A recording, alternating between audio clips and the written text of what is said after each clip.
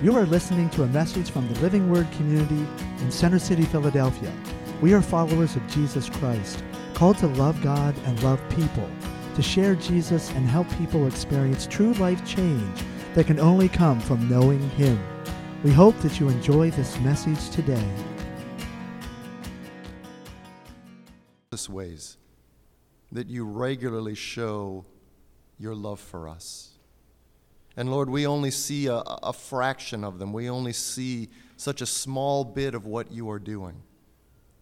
Lord, we know there is so much that you are up to, so much that you are controlling and orchestrating and coordinating that we will never fully understand. All of eternity, Lord, will never be enough time to fully grasp just how huge you really are. The Apostle Paul was trying to capture that at the end of Ephesians 3, where he talked about how wide and how deep and how broad is the love that you have for us. And he specifically said it is our incredible joy to try to know this love that is ultimately beyond completely knowing. And we thank you for that. Father, we thank you also for just the incredible joy it is for us to be able to have you speak to us in words that we can understand. All of us have seen parents speaking to a young child and using very simple words, even sometimes just syllables, to try to communicate to a young son or a young daughter. And that's just a glimpse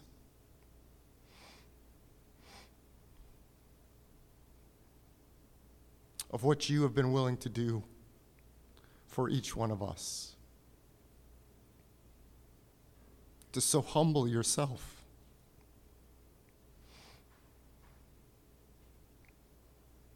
To call to us by name. And to use words that we can understand. And so we thank you for that, Lord. And finally, Father, in this time that we are going to spend together right now, looking at your word a bit more closely, we pray for your Spirit to be powerfully present as the one who will teach us and interpret and instruct us as we study your word. He is our great counselor, and so we ask now that you would open our ears to hear what he is saying today. We don't want to miss, Lord, any of the good things that are in your heart for us to grab hold of in this time that we will spend together. And Jesus, it is in your name and for your glory alone that we pray these things. Amen. Amen. Well, as Ted mentioned, we have been working our way through the prophet Isaiah. We are reading a chapter a day. And because Isaiah has 66 chapters, we will be at it for a little over 2 months. Hopefully all of you have been working your way through the opening chapters and have been enjoying some of just the depth and the richness of what the prophet puts before us. I was talking to another brother this week. Chapters 7 and 8 are a unit and one of the most profound and complex and deep of the passages of the opening of Isaiah. I remember years ago I did a pretty extensive study on it, and I think for about 2 weeks I had all of the issues and players and all of that under my grasp, but then it quickly faded away. Even as I was reading it again this week, I was like, wow, Lord, there's so much going on there. Unfortunately, I did not have the time to dive in and restudy it again, but it's just a reminder of the depth of all of God's Word, the depth of all of God's Word. You know, you will go as deep in the Lord as you want to. It's not ultimately up to him, because he always says there's more. He always says there's more. You know, however deep you are in the Lord right now, that's as deep as you have chosen to go. That's the only thing that's being reflected in that, because however deep we get in the Lord, however many times we've read the Word or however many times we haven't read the Word, whatever sort of time we're setting aside each day to be with the Lord or not, ultimately the Lord is saying, I'm here and I'm available. And you can go as deep in me as you choose to. Now that's both a kind of gentle slap in the face as well as an amazing encouragement. You know, not one of us is where we should be in the Lord, so that's a little bit of a slap in the face, of course, and this is myself included, absolutely myself included. But it's also an incredible encouragement because God is still saying, hey, I'm here. If you want to go deeper, I'm ready.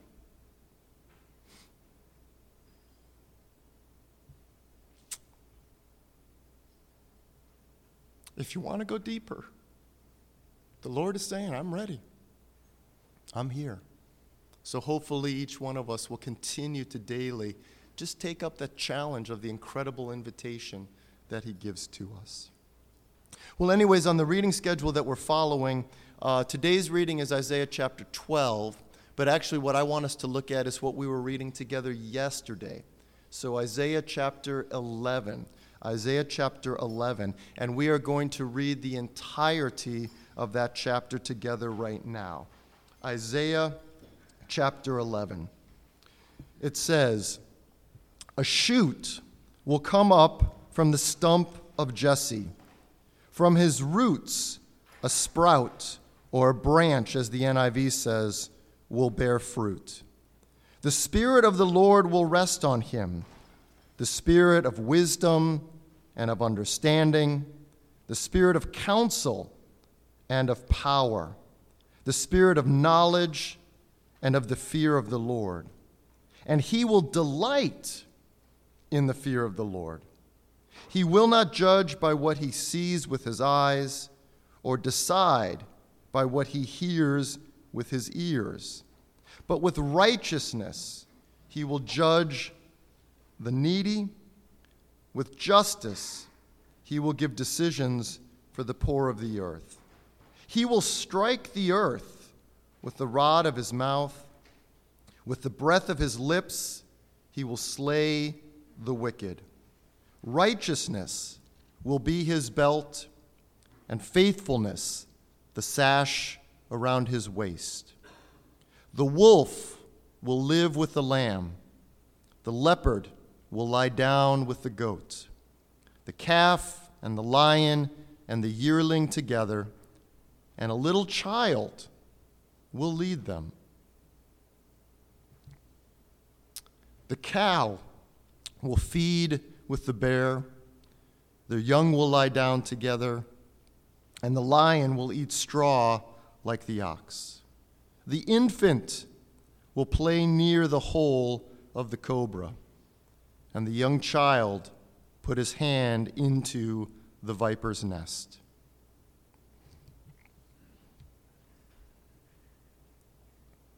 They will neither harm nor destroy on all my holy mountain, for the earth will be full of the knowledge of the Lord as the waters cover the sea. In that day, the root of Jesse will stand as a banner for the peoples.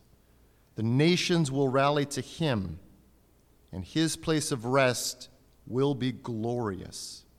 In that day, the Lord will reach out his hand a second time to reclaim the remnant that is left of his people from Assyria, from Lower Egypt, from Upper Egypt, from Cush, from Elam, from Babylonia, from Hamath, and from the islands of the sea. He will raise a banner for the nations and gather the exiles of Israel. He will assemble the scattered people of Judah from the four corners of the earth. Ephraim's jealousy will vanish, and Judah's enemies will be cut off, or Judah's enmity will be cut off. Ephraim will not be jealous of Judah, nor Judah hostile toward Ephraim. They will swoop down on the slopes of Philistia to the west. Together they will plunder the people to the east. They will lay hands on Edom and Moab, and the Ammonites will be subject to them. The Lord will dry up the gulf of the Egyptian sea. With a scorching wind, he will sweep his hand over the Euphrates River. He will break it up into 7 streams so that men can cross over in sandals. There will be a highway for the remnant of his people that is left from Assyria, as there was for Israel when they came up from Egypt. Now, obviously, there is a lot in that chapter, and I can promise you that we will not have the time together this morning to get to all of it. But I do want to at least have read the entire chapter because it certainly stands as a composed unit within the prophecy of Isaiah. But what I want us to do is to go back and look at some of the incredible themes that Isaiah puts in front of us in this 11th chapter of his book. So let's look again at verse 1. It says, "A shoot will come up from the stump of Jesse, from its root a sprout will bear forth." So we are immediately taken to the world of trees and plants and botany. And it's incredible because when you think about the many, many ways that the Lord speaks to us and the many ways that the Lord reveals himself to us, how often does he use creation to explain himself? How often does he use aspects and elements of the incredible universe that he has made to describe to us what he is like? He created the heavens and the earth, and he placed the sun and the moon and the stars in the sky to provide light in the midst of darkness. And then his son comes into the world and says, "I am the light of the world." He created these incredible entities known as mountains, and we look at them in awe and wonder and sometimes foolishly try to climb them, and we can break our foot on just one little boulder of them. And so God compares his strength at times to the strength of mountains. We've all been to the shore and heard the thunderous crashing of the waves of the sea. And the Lord tells us that is how he thunders at times over his earth, like those crashing waves. And so God is regularly speaking to us about himself through the elements of creation that he has made. And so here at the opening of Isaiah 11, he invites us for a moment to consider two things: to consider a stump and to consider a root. Well, most of us probably don't spend a lot of time thinking about stumps or thinking about roots. There are some groups of landscapers that specialize in stump removal. Every now and then, I think particularly it's more in suburbia than in Philadelphia itself, you'll see a truck that drives by you, and one of the lines on the side of the truck will be stump removal. So I don't know if any of you have ever had a stump that you needed to remove.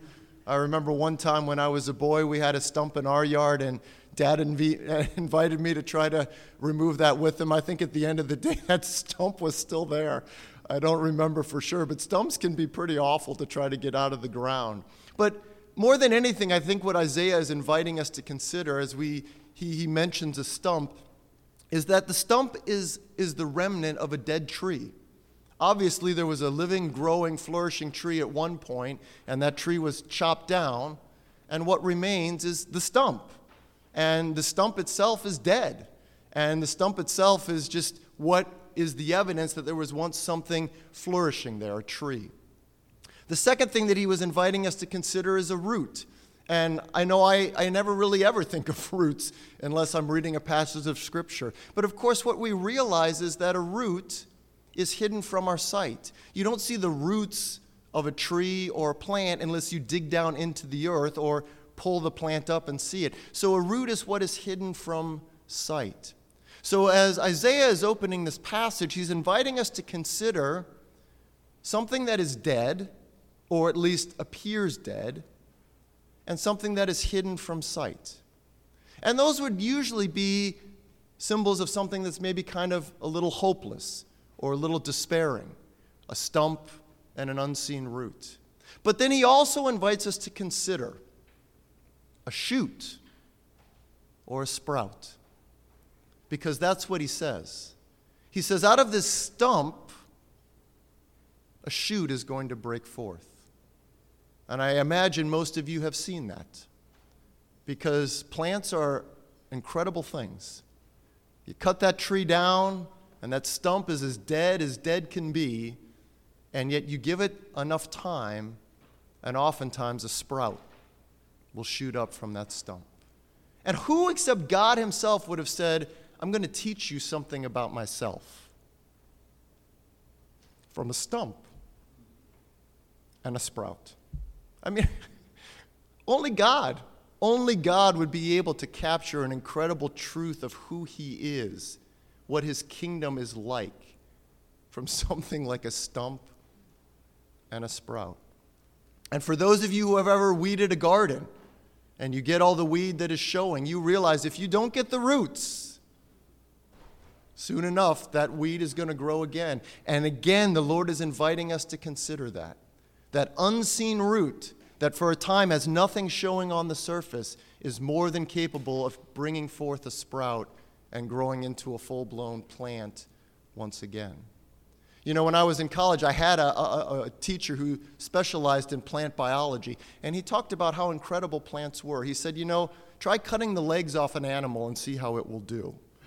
Try cementing an animal in place and asking it to live its entire life without being able to move from that place. I mean, obviously, this guy really loved plants.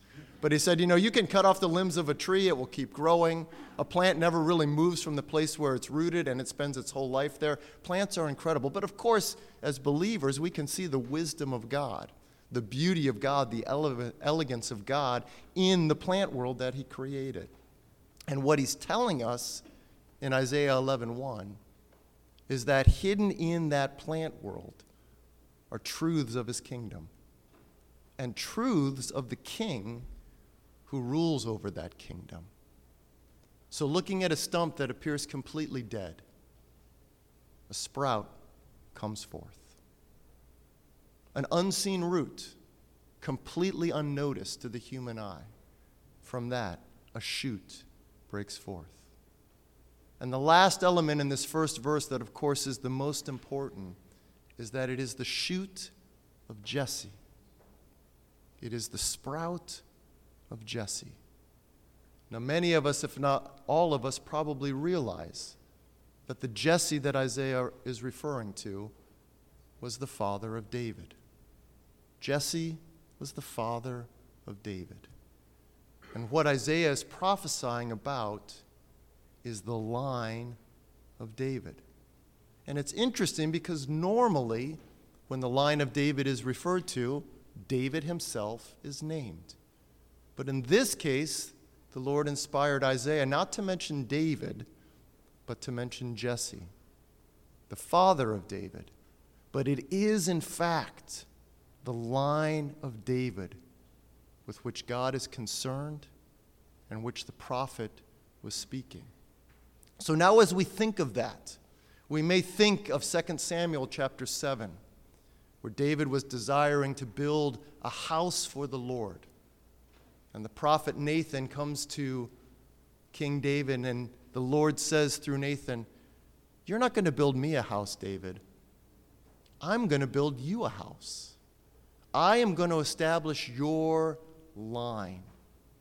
And you are going to have a son to sit on my throne. And in fact, you are going to have a son sit on my throne forever."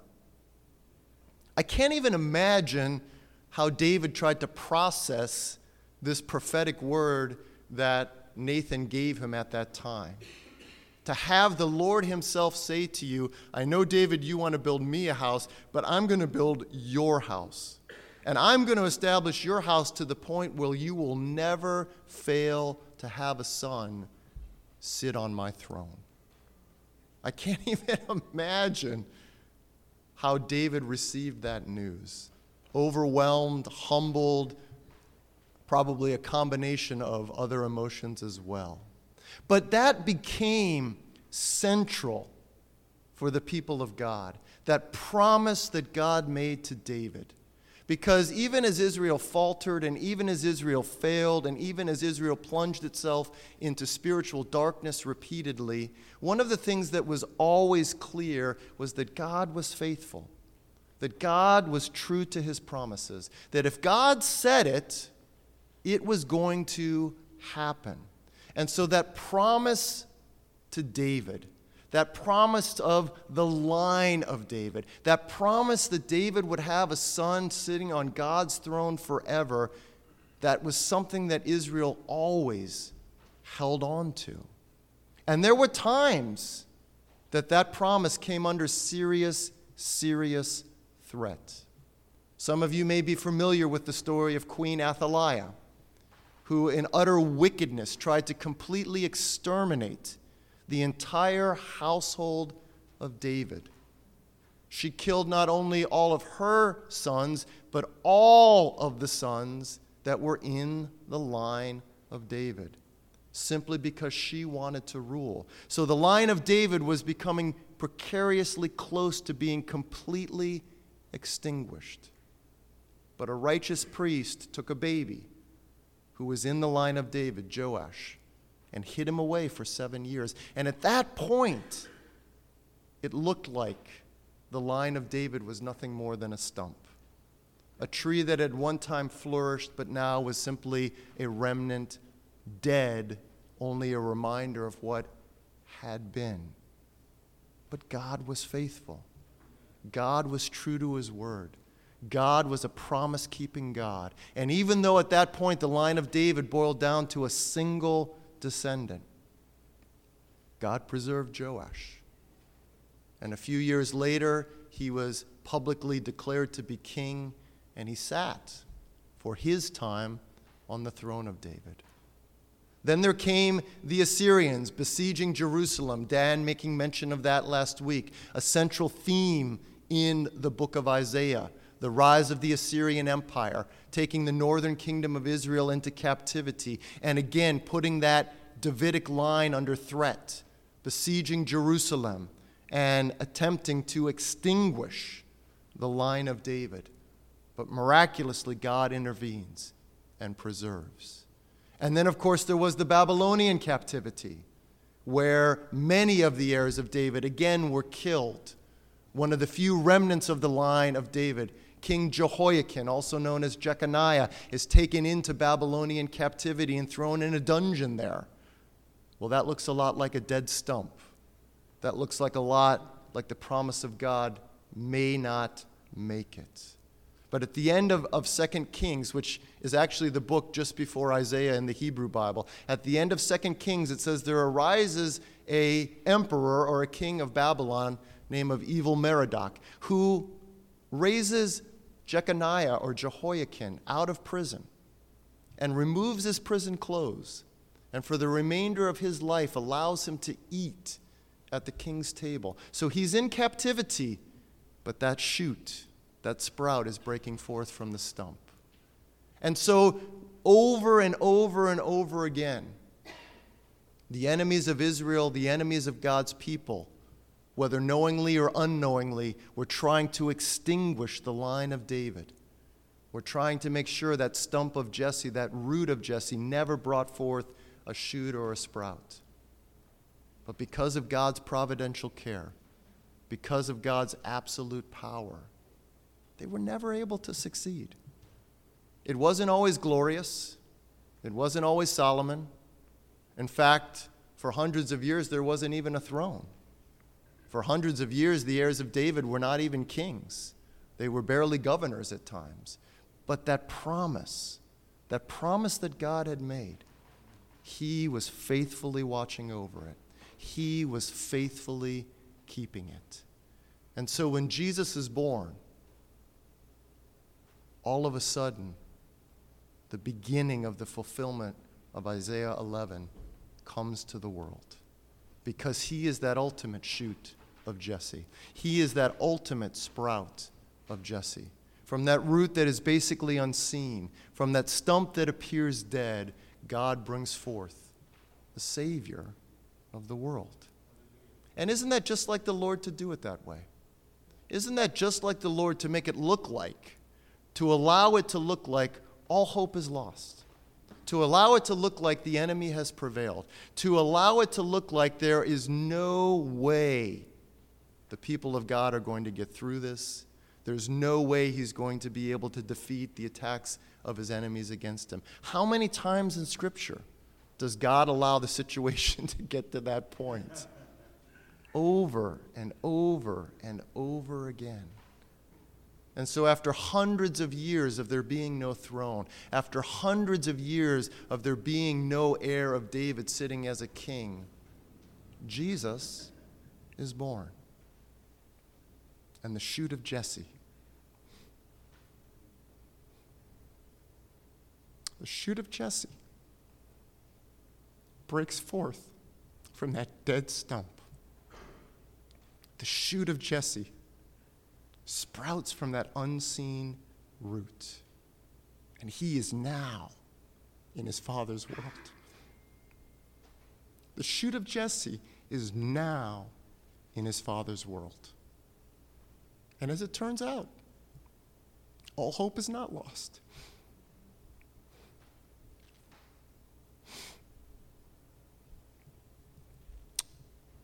Things were not quite as bleak as they looked.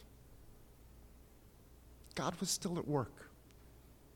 God was still carefully keeping his promises. God was still overseeing his purpose of salvation in his world.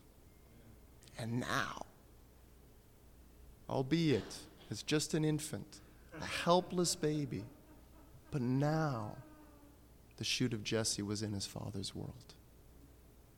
And he was going to do the work and the will of his Father. And Isaiah describes that for us in incredible terms. So looking at verse 2, it says, the Spirit of the Lord will rest on him, a spirit of wisdom and understanding, a spirit of counsel and power, a spirit of knowledge and the fear of the Lord. And in fact, it says he will delight in the fear of the Lord. So the shoot of Jesse is going to have a powerful, powerful outpouring of the Spirit of the Lord upon him. And with that Spirit, he will be led in wisdom and counsel and understanding and power and ultimately the fear of the Lord. And so as we think of Jesus as that shoot of Jesse, many of us are probably thinking of the day that he was baptized. And as Jesus came up out of the waters of the baptism, it says the Spirit of the Lord descended on him like a dove. And from that point on, he was led moment by moment by the Spirit. The first place that the Spirit led him after the baptism was into the wilderness, where he was tempted and tried by the devil himself for 40 days. But he passed that. And the rest of his earthly ministry that is recorded for us in the Gospels, it is clear that moment by moment, Jesus was being led by the Spirit. It goes on to say that the shoot of Jesse is not going to judge by what his natural eye sees. He's not going to judge by what his natural ear hears. But instead, he is going to judge with righteousness and with justice. So he's not going to simply look at the surface and believe that that's telling the whole story. How often did people come to Jesus and pose a question to him? And how often does Jesus completely ignore that question and put the subject onto what really mattered, the issues of the heart? Because at that moment, Jesus was not judging simply by what his ear heard. Because sometimes those who came and questioned Jesus, they were asking questions out of sincerity. They honestly wanted to know. But many times they had motives that were far less pure than that. And so as Jesus heard the words and the questions of those who approached him, didn't simply hear with the natural ear. He heard with the ears of his Father, and ultimately heard by the leading of the Holy Spirit. And everything that he said was always directed at the heart of the ones who were approaching him. And same with how he judged with his eyes. He didn't simply see what was going on in the natural and believe that that was all that was happening. He always understood there was something more that was going on. And when he spoke and when he acted, that is what he responded to.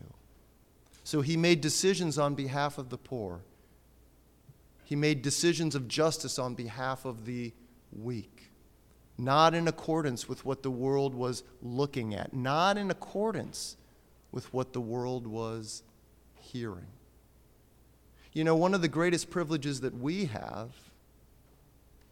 is that the Holy Spirit has come on us. And in this way, we have an opportunity to be like the shoot of Jesse. And that is not to judge simply by what we see with our eyes. Not to judge simply by what we hear with our ears. But I wonder, how often is that the only realm in which we're operating?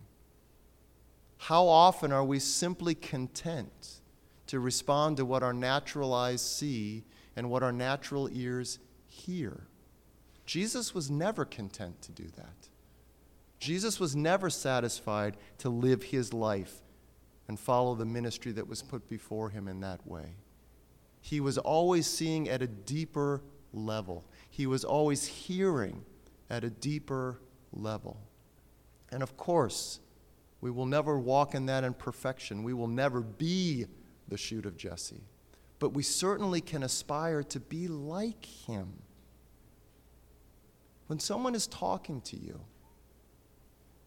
are you earnestly wanting to hear and see the heart beneath the words? When you see a situation, are you earnestly desiring to evaluate it by the Spirit of the Lord and not simply by what your natural eyes see? Because we live in a world that is bombarding us with things that we see and things that we hear. Just try to imagine in any given day, how many things have you seen in that given day? How many things have you heard in that given day? And particularly once we start putting screens in front of us, literally, the entire world is at our fingertips. But as followers of the shoot of Jesse, as those who aspire to worship him, but who also aspire to be like him, are we simply making judgments based on what our natural ears are hearing, based on what our natural eyes are seeing? Or like the shoot of Jesse, are we walking in a spirit of wisdom and counsel and understanding and the fear of the Lord? We've mentioned this many times in different ways. The world needs what we have to say. But if what we have to say is simply a version of what the world is saying, we are leaving the world empty. The world absolutely needs what the people of God have to say.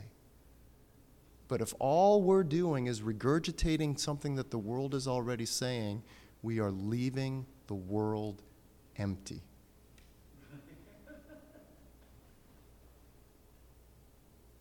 I hope we're all hearing this, because it's so important that we as the Church of Jesus Christ at this time and this place do not simply regurgitate the perspectives of the world.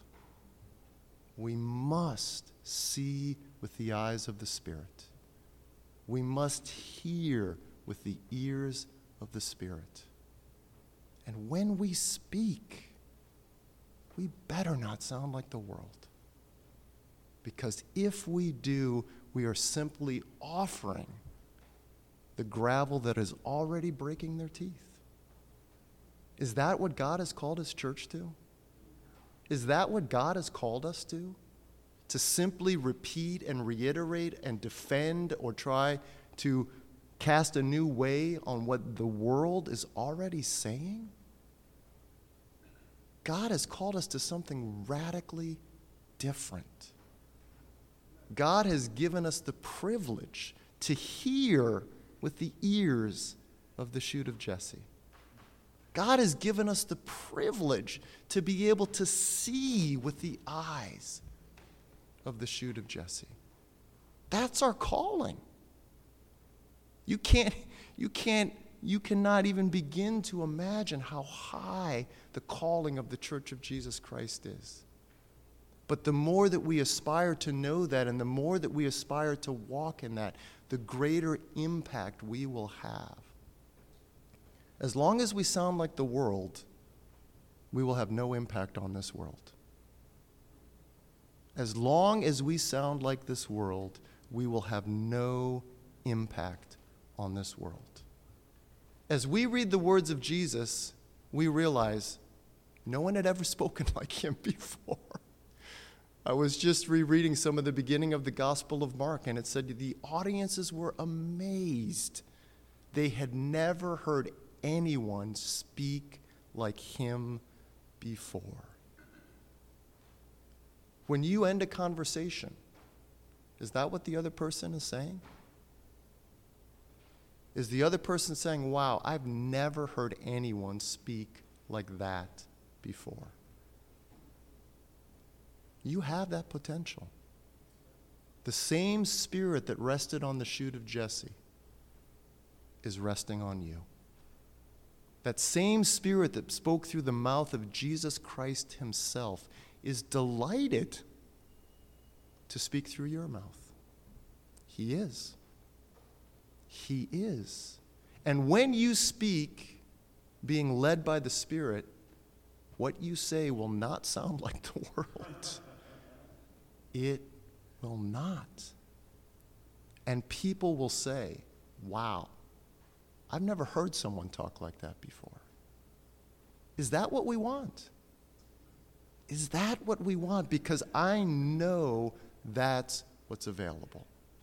I know that's available. It simply is up to us to grab hold of it and say, Jesus, this is what I want. I want to speak your words because I am hearing with your ears and I am seeing with your eyes. Because I want to make a difference in this city. I want to make a difference in my family. I want to make a difference in my workplace. I want to make a difference in my school. I want to make a difference wherever I go because, Jesus, that's what you've given me. Because the incredible thing is that this shoot of Jesse does not remain a shoot by himself. Jumping to the latter half of this passage, in verse 10 it says, the shoot of Jesse, or the root of Jesse, will be raised up as a banner for the nations. Jesus doesn't want to stand alone. Jesus doesn't want to be on his own. He wants to call people to himself from every nation, from every tribe, from every language. Jesus wants us to stand with him, to speak on his behalf, to act on his behalf. He starts as a shoot all by himself. He dies on a cross because no one else can. He rises victorious, the first fruits of those who have fallen asleep. There are things that the shoot of Jesse and only the shoot of Jesse can do. But once he has done that, once he has accomplished that, he is calling to us and he's calling to the nations. Join me. Join me. He wants to and will become that tree that the whole earth cannot contain. Remember when Jesus was describing the kingdom of God? He said, you know what? It's like a mustard seed. See, the Father likes plants. Father made plants. He likes plants. So his son says, you know what? My kingdom is like a mustard seed. And it starts small. It's just that single shoot from that dead stump of Jesse. It's just that single sprout from that hidden root of Jesse. But you know what? That mustard seed grows. And it grows. And it's unstoppable. It's that stone not cut by human hands that Daniel saw in his vision. And ultimately that stone becomes a mountain that fills the entire earth.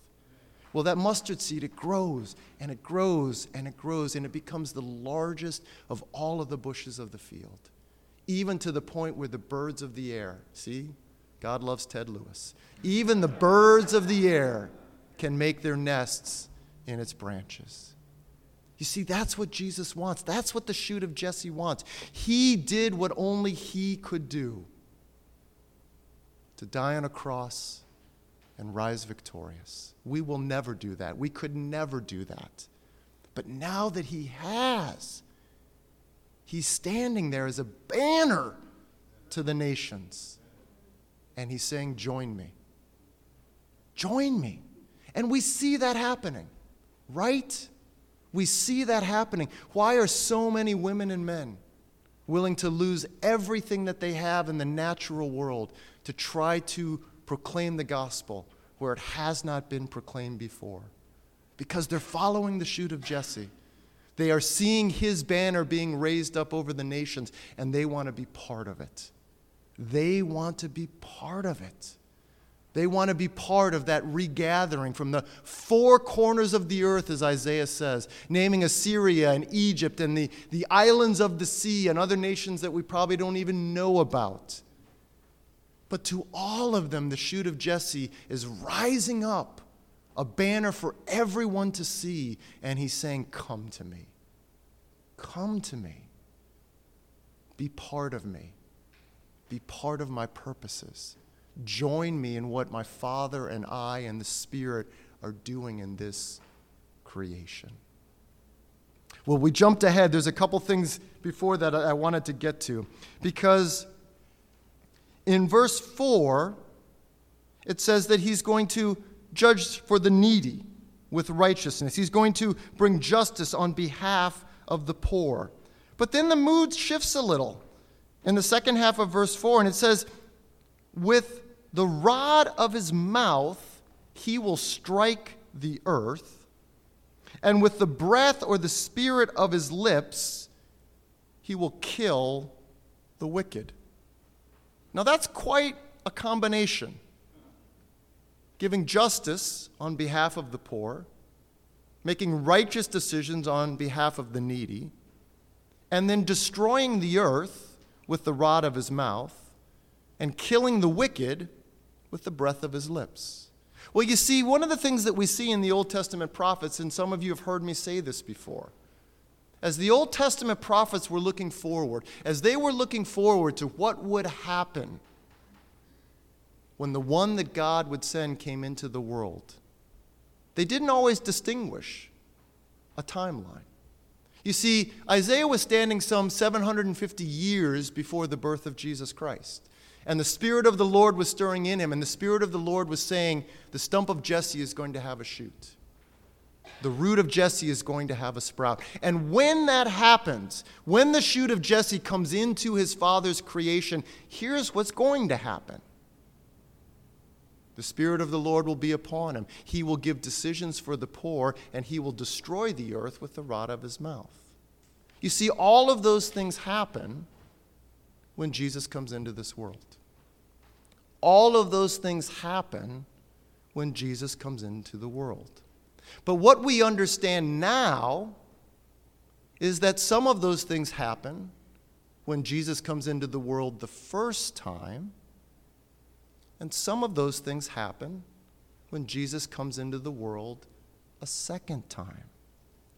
But the Spirit of the Lord that was stirring in Isaiah was not really concerned at that point to make clear that not everything would happen all at once. Isaiah was simply saying, when the shoot of Jesse comes into the world, this is what happens. This is what happens. You know, the Apostle Peter fully understood that on the day of Pentecost, when they were accused of being drunk. He said, no, we're not drunk. He said, this is the fulfillment of what the prophet Joel said, that I will pour out my Spirit on all flesh. Young and old will see visions, men and women, slave and free, without any sort of human distinction. The Spirit of the Lord will be given. And then what does he go on to say? And the sun will be darkened, and the moon will turn to blood, and the stars will fall. Well, wait a second, Peter. I didn't see that happen on Pentecost. But you see, Peter said it doesn't matter when. What matters is when God pours out his Spirit, this is what will happen. Whether it takes 2,000 years or 5,000 years for it all to work out, that doesn't really matter. So 750 years before the coming of Christ, the Spirit of the Lord was stirring in the prophet Isaiah and says, when the shoot of Jesse comes into the world, this is what's going to happen. And what we understand now is Jesus has already done some of these things, but has not yet done all that he will do. It's interesting because in 2 Thessalonians chapter 2, the Apostle Paul talks about this horrifically demonic, satanic individual who will rise up at the end. He refers to him as the man of lawlessness. And then it talks about the glorious appearing of Jesus. And what will happen to the man of lawlessness on the day, on that moment that Jesus returns? It says Jesus will destroy him with the breath of his mouth.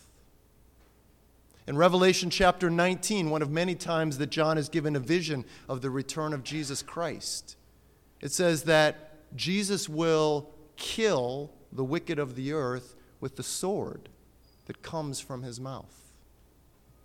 Sounds a lot like the second half of Isaiah chapter 11, verse 4. See, Isaiah didn't get confused.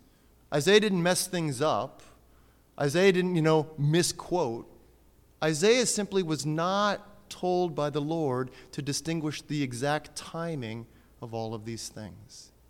He was simply told that when my shoot of Jesse comes into my world, here is what happens. So this is one of the most important things as followers of Jesus that we can understand. And you've heard me say it, and I'll continue to say it. The kingdom of God is here, and the kingdom of God is coming. It's both. The kingdom of God is here, and the kingdom of God is coming. And we have to live with both of those truths firmly planted in our hearts. If we only think the kingdom of God is here now, then we don't have enough hope and expectation for what is coming in the future. If we're only looking to that future final fulfillment, then we don't have enough hope for what God is doing right now. If we emphasize one and ignore the other, we get in trouble. So what we have to constantly remind ourselves of, the kingdom of God is here, and the kingdom of God is coming. It's both. It's both. And it challenges us to continue to see the kingdom of God present right now, but it encourages us that something far better is coming. And then in Isaiah chapter 11, verses 6 to 9, Isaiah paints this picture that I think almost it does injustice to try to describe it beyond the words of the prophet himself. He again looks to creation. Only this time he's not so much concerned with the plant kingdom. This time he's far more concerned with the animal kingdom. And he describes something that absolutely seems impossible. Carnivores are not going to eat other animals. Lions are going to eat grass. Bears are going to eat straw. Goats and leopards are going to get along together. Go to the Philadelphia Zoo and go to the lion cage and throw a lamb in there and see what happens. The lion's not going to be content with eating straw if there is a lamb in the cage with him. But Isaiah was given a glimpse of something so much better than what is here right now. The kingdom of God is here, but not as glorious as it will be. And it gets even more shocking because it talks about a little child playing over the hole of a cobra. It talks about a nursing child sticking its hand into the hole of a viper. Alexi and Josh, Estefani and Doug, just imagine the panic in your heart if you saw your little one going for the hole of a deadly snake. Well, in the glorious reign that the shoot of Jesse is bringing, that fear will be gone. That fear will be gone because redemption will not only come to the daughters and sons of the kingdom, it will come to all of creation.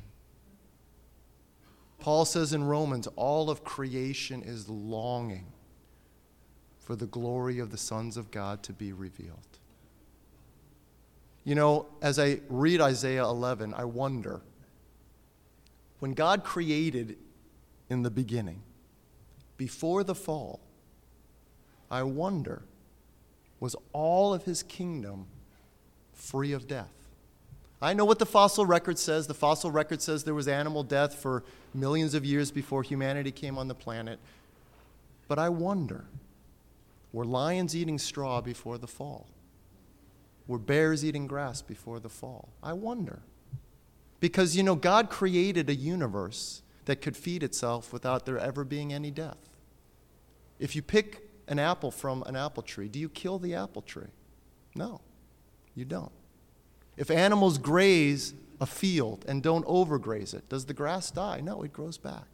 So I wonder, when God created and it was very good, at the end of his creation, were animals eating each other? I don't know.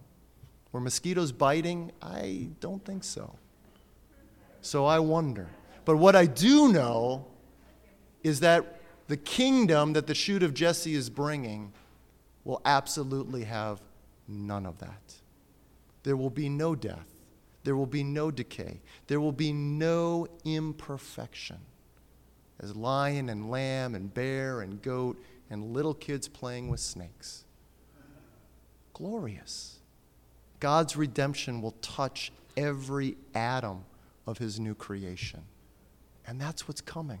But as I said a moment ago, it isn't just that it's coming. It's not just that we have to, hold on until the end. Of course we do.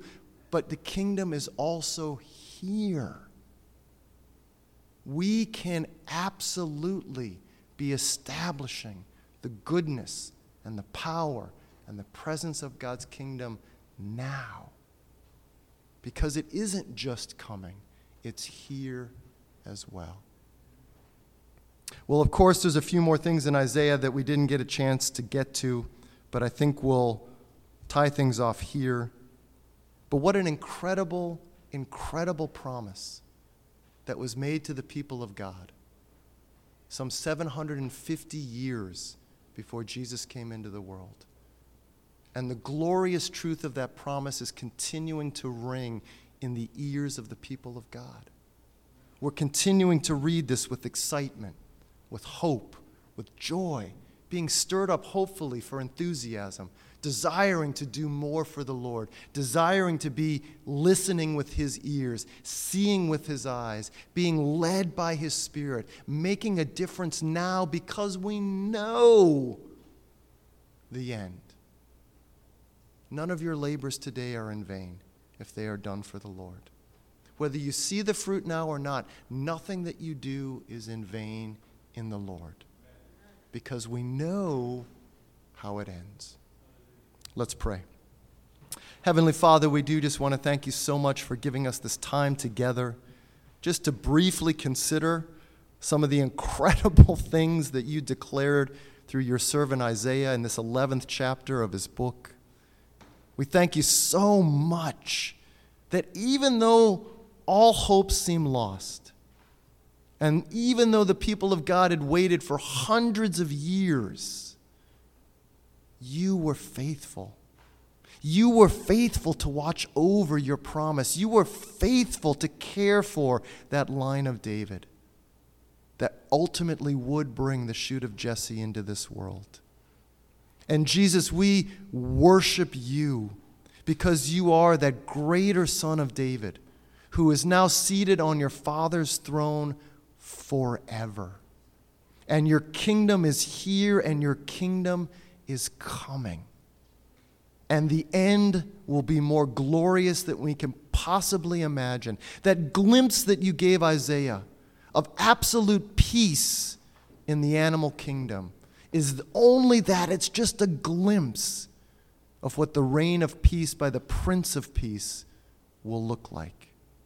And so, Jesus, we long for that day. We long for that day when the kingdom of this world will become your kingdom, the kingdom of your Father. We long for that day. But while we are here, may we follow in your leading. May we allow ourselves to, moment by moment, be led by your Spirit, to hear with your ears, to see with your eyes, and to speak what the world is not speaking and can never speak. Because that is what the world needs to hear. We will not change this world by looking and sounding like this world. We will only change it when we sound like the shoot of Jesse, when we choose not to judge by what our eyes see, when we choose not to judge by what our ears hear, but when we allow your Spirit to lead us moment by moment. And Lord, the world is waiting. The world is waiting for your church to give voice to what you are saying. Give us the grace. Give us the grace to say it.